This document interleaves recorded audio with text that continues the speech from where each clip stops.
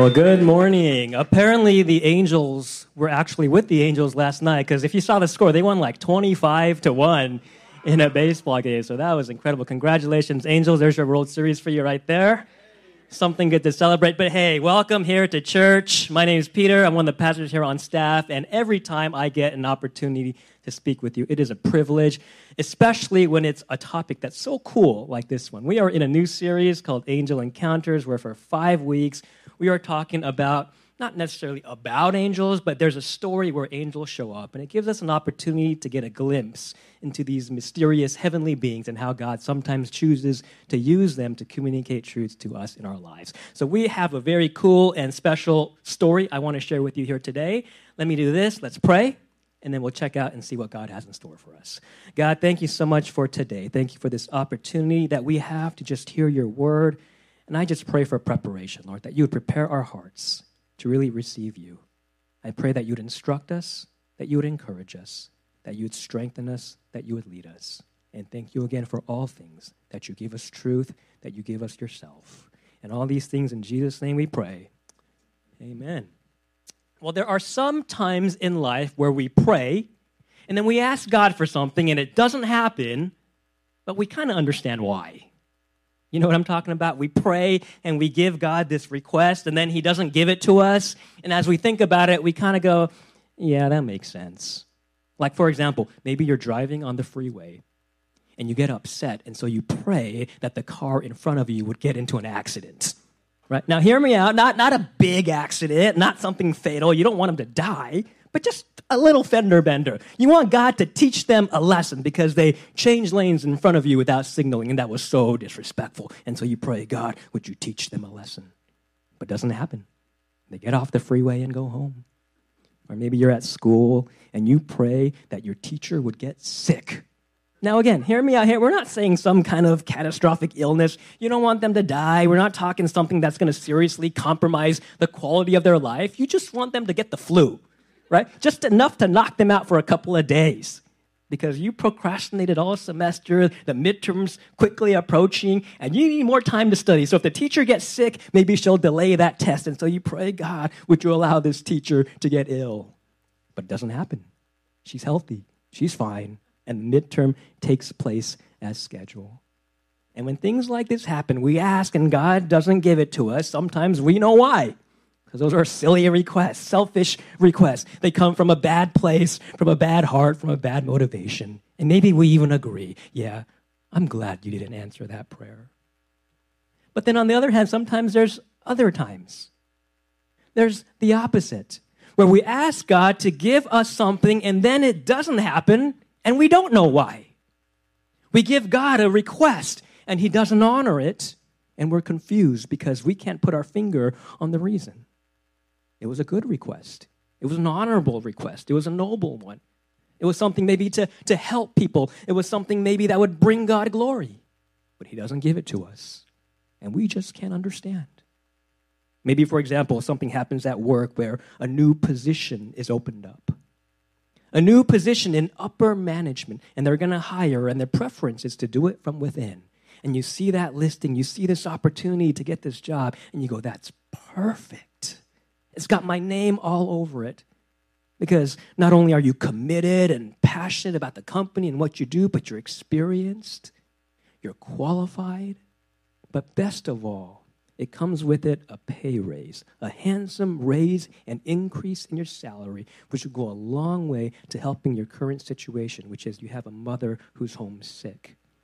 And her increasing medical bills are becoming more and more difficult to deal with. So getting this job would be perfect for you. Getting that increase in pay would help you take care of your mother. And so you pray, God, can I have this job?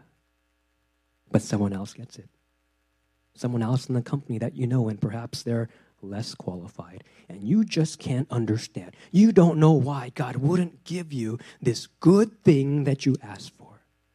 Sometimes it happens in life. We ask God to give us something good, and it doesn't happen. He doesn't give it to us, and we're grappling with frustration. We grapple with confusion. We ask that question, why? Why won't you give it to us?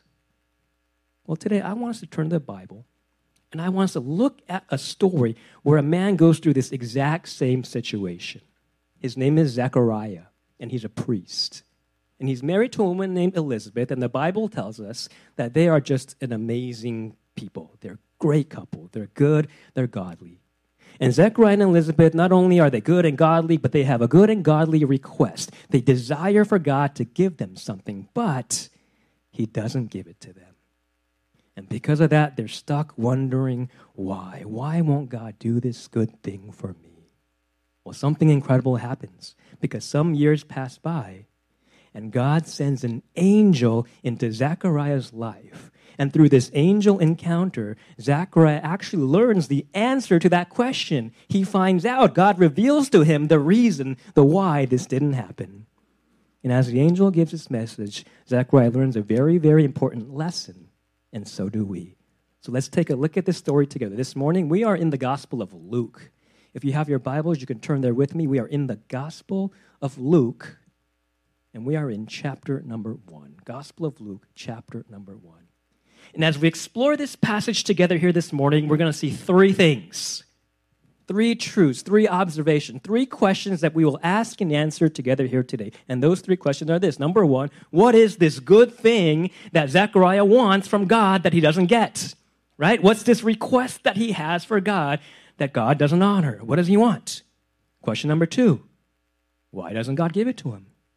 What is the reason that he discovers? What is the purpose that God has in mind for refusing this request? And finally, question number three, what does that mean for us here today? What's the significance for us? What bearing does that have in our lives? So, number one, what does Zechariah ask for that God doesn't give? Number two, why doesn't God give it? And number three, what does that mean for us here today? So, question number one, what is this request that Zechariah has? He asks God for a child. He asks God to have a son or a daughter. He prays, and the request that God has for him, that his wife Elizabeth can be barren, or not barren, can conceive, can have a child. Yet God doesn't give it. Let's take a look at this. We're in verses 5 through 7.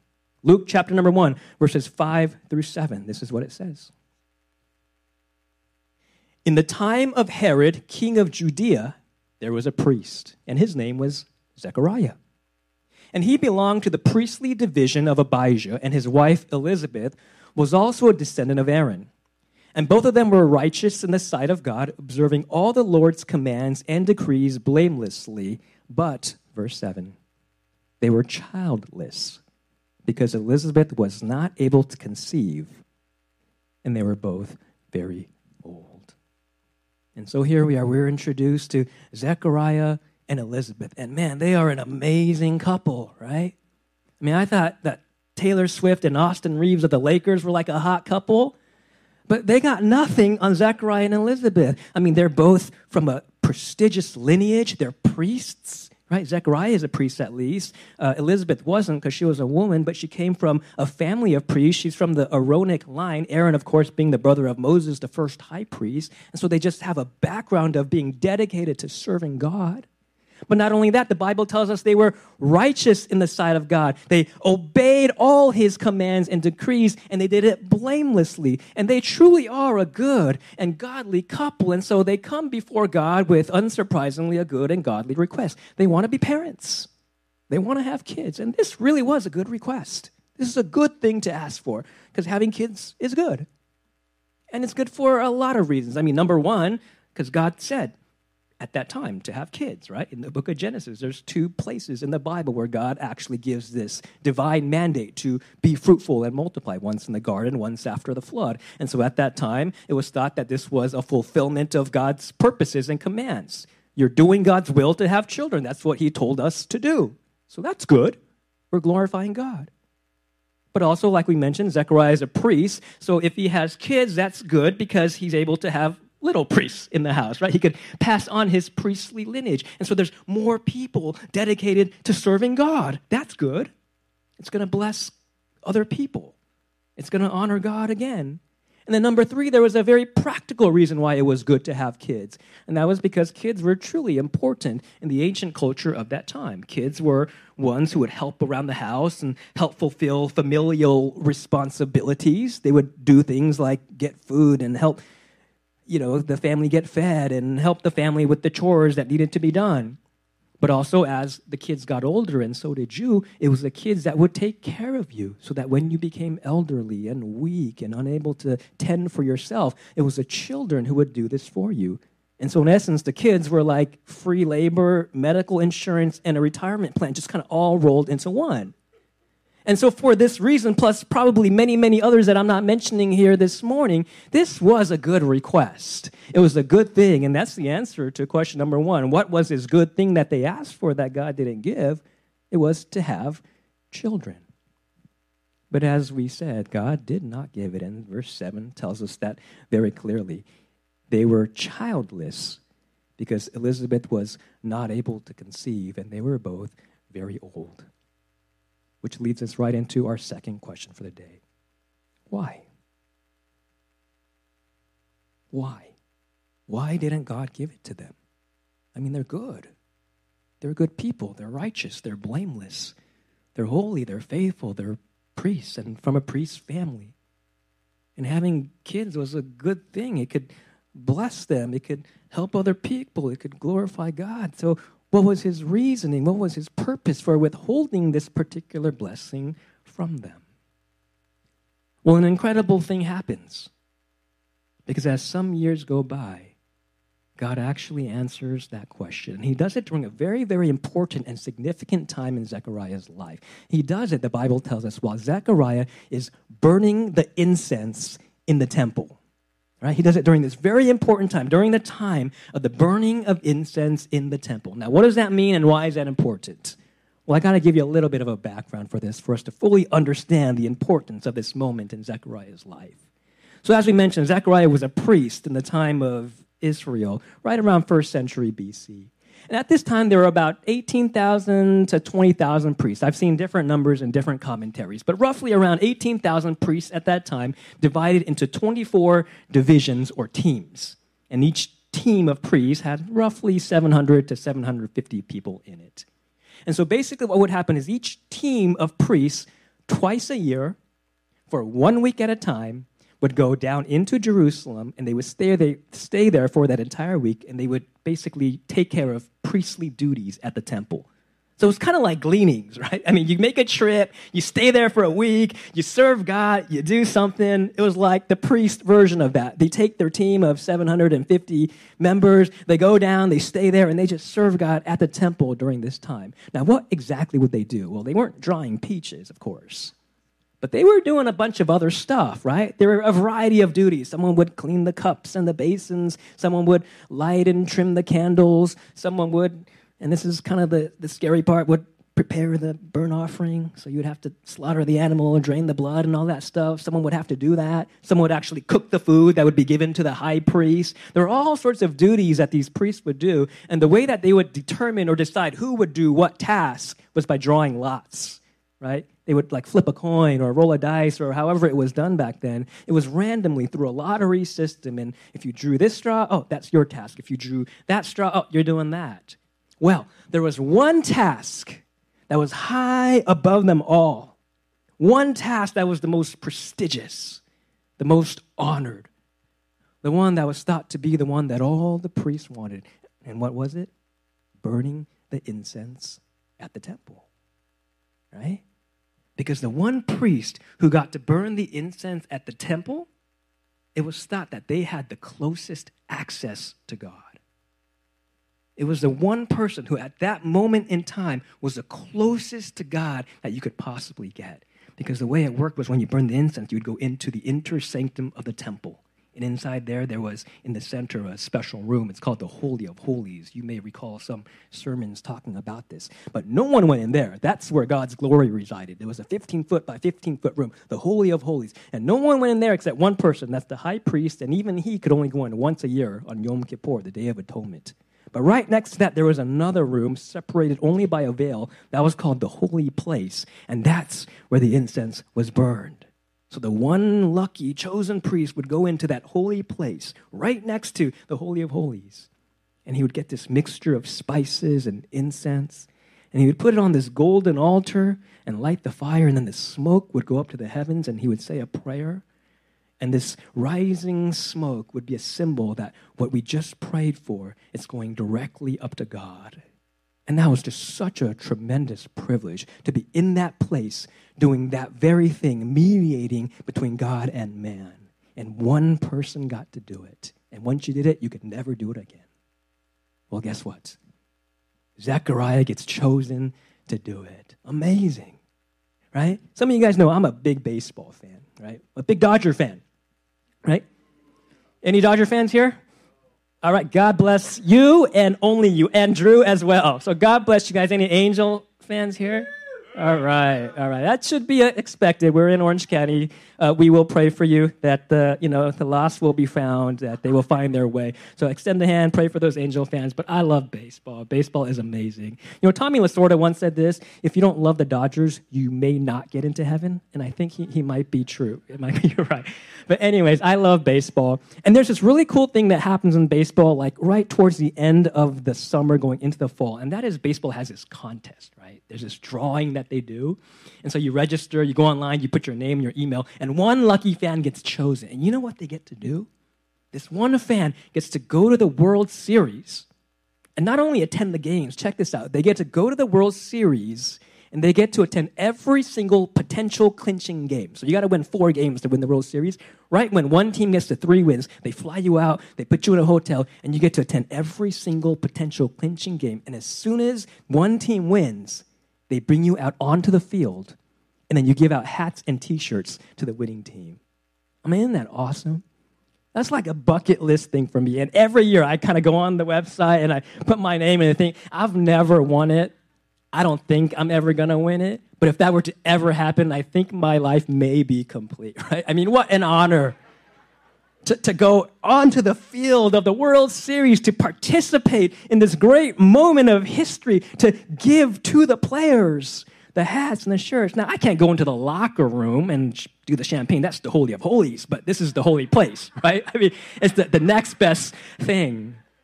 And I'm just waiting to one day have my name called. Well, that's what happens to Zechariah. That's the baseball equivalent. He wins the lottery. He wins the drawing. They call his name, and now he's able to go into this Holy of Holies. And that's what we see happen next, verses 8 through 10. This is what it says. Once, when Zechariah's division was on duty, and he was serving as priest before God, he was chosen by lot, according to the custom of the priesthood, to go into the temple of the Lord to burn the incense. And when the time for the burning of the incense came, all the assembled worshipers were praying outside. So that's what happens. Zechariah wins the lottery. He gets chosen. He's going to burn the incense. He's going to offer up the prayers, and all the other people are gathered around to pray. But this is where things get interesting. Because as Zechariah enters in at that appointed time to fulfill this great and prestigious and honored duty or task, he sees something, right? There's a golden altar. It's a darkened room. No one can go in there. Only one person can be in there. It's dark. There's only 7 candles lighting this whole room. And suddenly next to the altar there appears what? An angel. Glowing white, radiant. And this just blows Zechariah away. He's shaking, heart's pounding, knees are knocking together. He's freaked out. And keep in mind, by this time, Zechariah is old. I mean, he may have nearly had a heart attack at this time. He is completely terrified.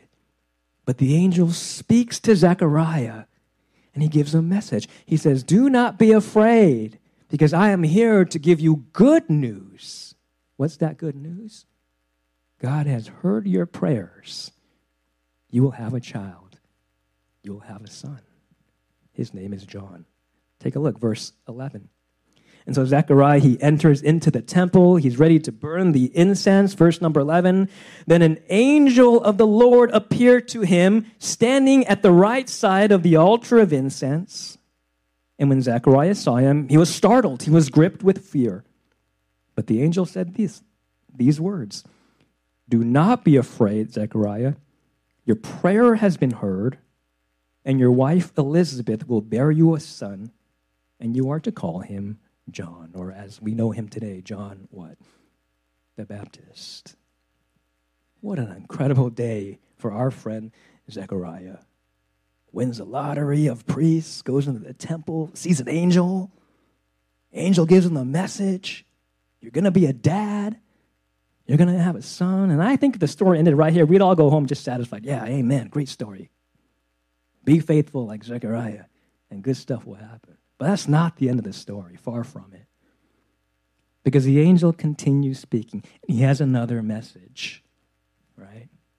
And that message is actually an answer to the question that Zechariah asked for the last 10, 20, 30, 40, maybe 50 years. And that question is why? Why did it take so long until now?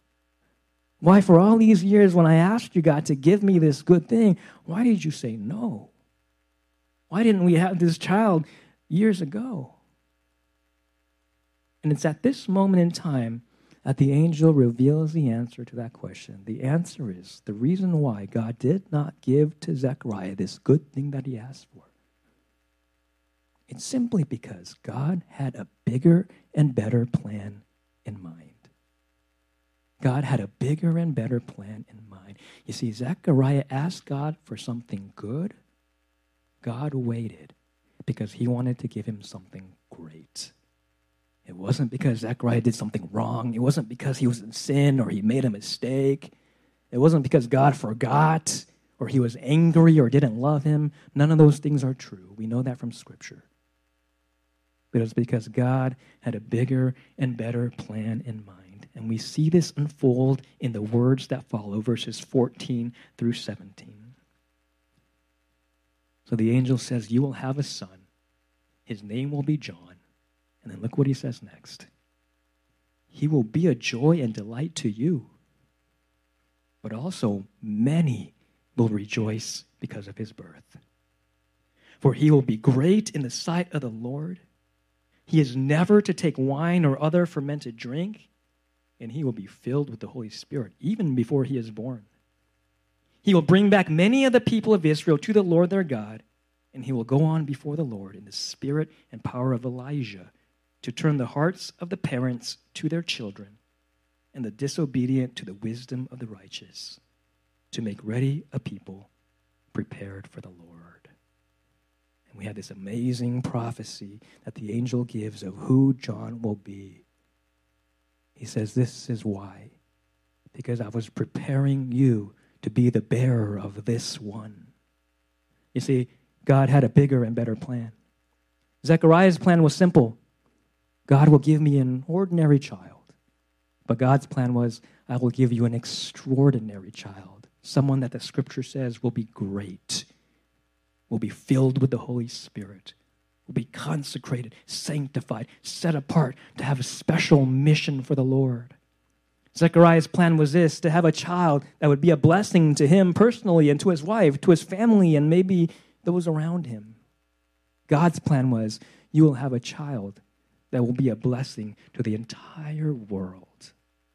A child who will go forth before the coming Christ and turn people's hearts to God and prepare the way for the Messiah, the Savior of the world. God knew what he was doing. He did not give Zechariah the good thing he asked for because he was waiting to give him something great. And that's the answer to our second question. God had a bigger and better plan in mind. God wanted to give him something better. And that leads us to our final question for today. Well, what does that mean for us here today? What are the implications for us? Why is that significant for you and me? Well, I think one thing we can take away from this, I think one important thing that we can learn is that we too, like Zechariah, we can be encouraged when we go through times in life when we don't get the things that we ask for, because we can know that God has an incredible plan for us. We can be comforted to know that when things don't go our way, when he doesn't answer our requests, that he is still firmly in control. We can be strengthened to know when that job that we pray for no longer exists. When that scholarship that we applied for goes to somebody else. When that guy or the girl that we prayed to God would marry us chooses a different man or woman. When the test results that we prayed about from the hospital comes back positive. when the doctor delivers to us the heartbreaking and devastating news, we can be strengthened to know that the story's not over because God is writing an ending that far surpasses anything that we can imagine. He is firmly in control. Last week, just a story I want to end with here today. Last week was sort of a fun day for me. It was a Friday. Wife was out of the house. That's not why it was fun, but she happened to be out of the house, and it was a fun day because I love Fridays, and it was just me and Dawson. And so I decided, it's a Friday night. Let's have some fun. Went to Yogurtland. I let him pick whatever he wanted. He wanted that flavor, that flavor, that flavor. He's like that big. His cup was like this tall. We had a great time, had yogurt, got all the candies and whatever he wanted on it. And I said, man, I'm a good dad, right? And so after this, I said, it's still early on a Friday night. Let's have some fun. I don't want to go home. I want to still kill some time, spend, a quality moment with my son. So we decided that we were going to go to Target, or we didn't decide. I decided that we were going to go to, as if, we had a meeting of the minds or something. But, I decided we were going to go to Target because it's like right there. And so we walked into Target. And I remember it was so cute. When Dawson walked into Target, his eyes just like lit up. You know why? Because he saw the toys. Right? I mean, Target for me, it's like household goods and, shaving stuff, things like that. For him, it was like, oh, the toys. And I'll never forget it because like literally when we walked into the toy section of Target, he literally said, wow. It was like the biggest wow I've ever heard in his life. And he just had a blast. He went up and down all the aisles. And you know what he did as he was going up and down these aisles? He started pointing at all the toys. I was like, I want that. I want that. Oh, I want that. Oh, Tyrannosaurus, I want that. Oh, blue one, I want that. And he basically went up and down like maybe 2 or 3 times per aisle, pointing at all these different toys that he wanted. And it was just a delight. But I remember like after he had gone through the aisles, and like I said, some of them even 2 or 3 times, he turned to me, and of course, you guys know this is coming, he asked. He said, can I have these? And so part of me said, well, it's a Friday night, we're having fun, I'm a good dad. Part of me was like, I don't know.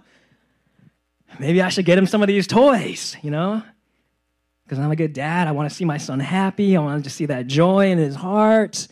I want to be a hero to him. I want to be that cool dad that makes him happy, just bring a good memory to him.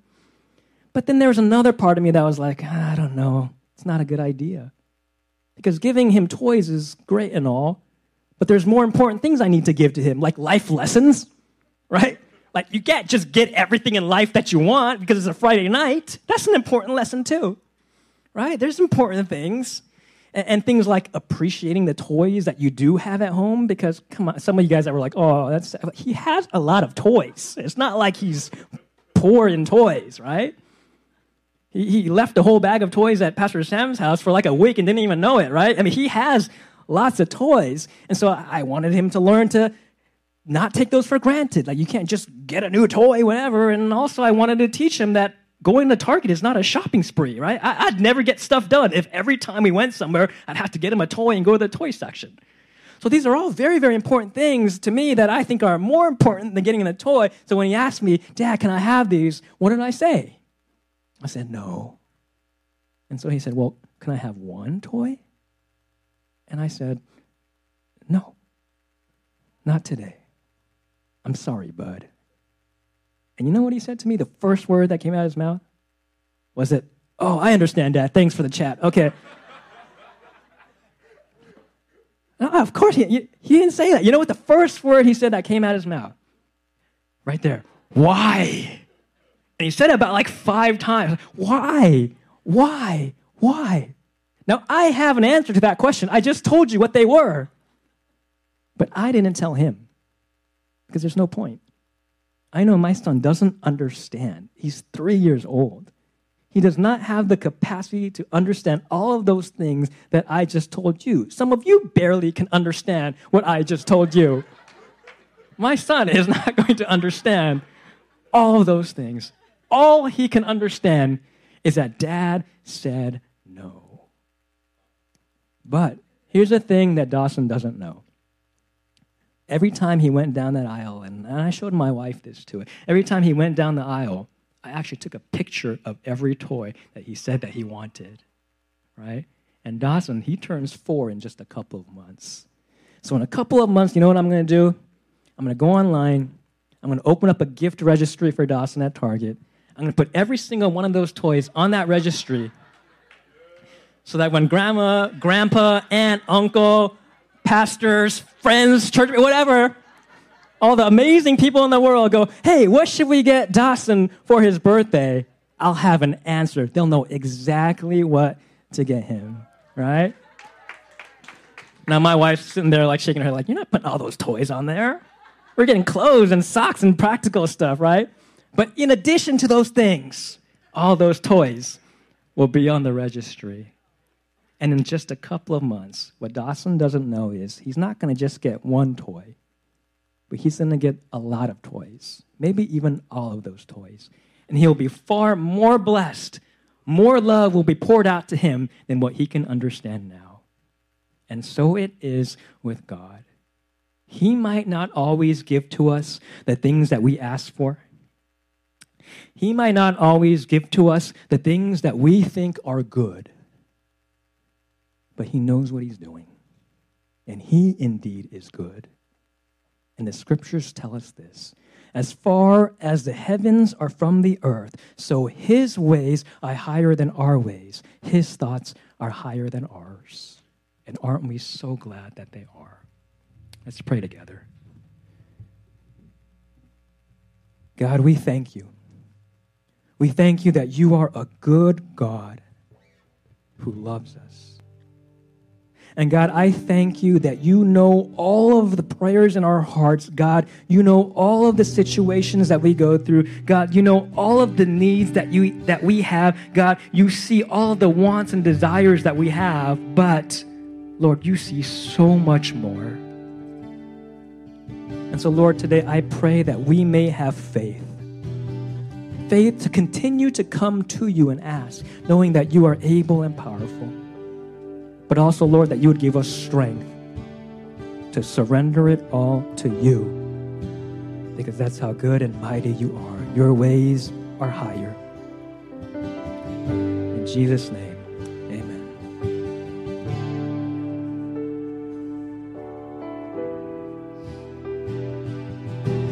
As we sing this last song, can we all stand together?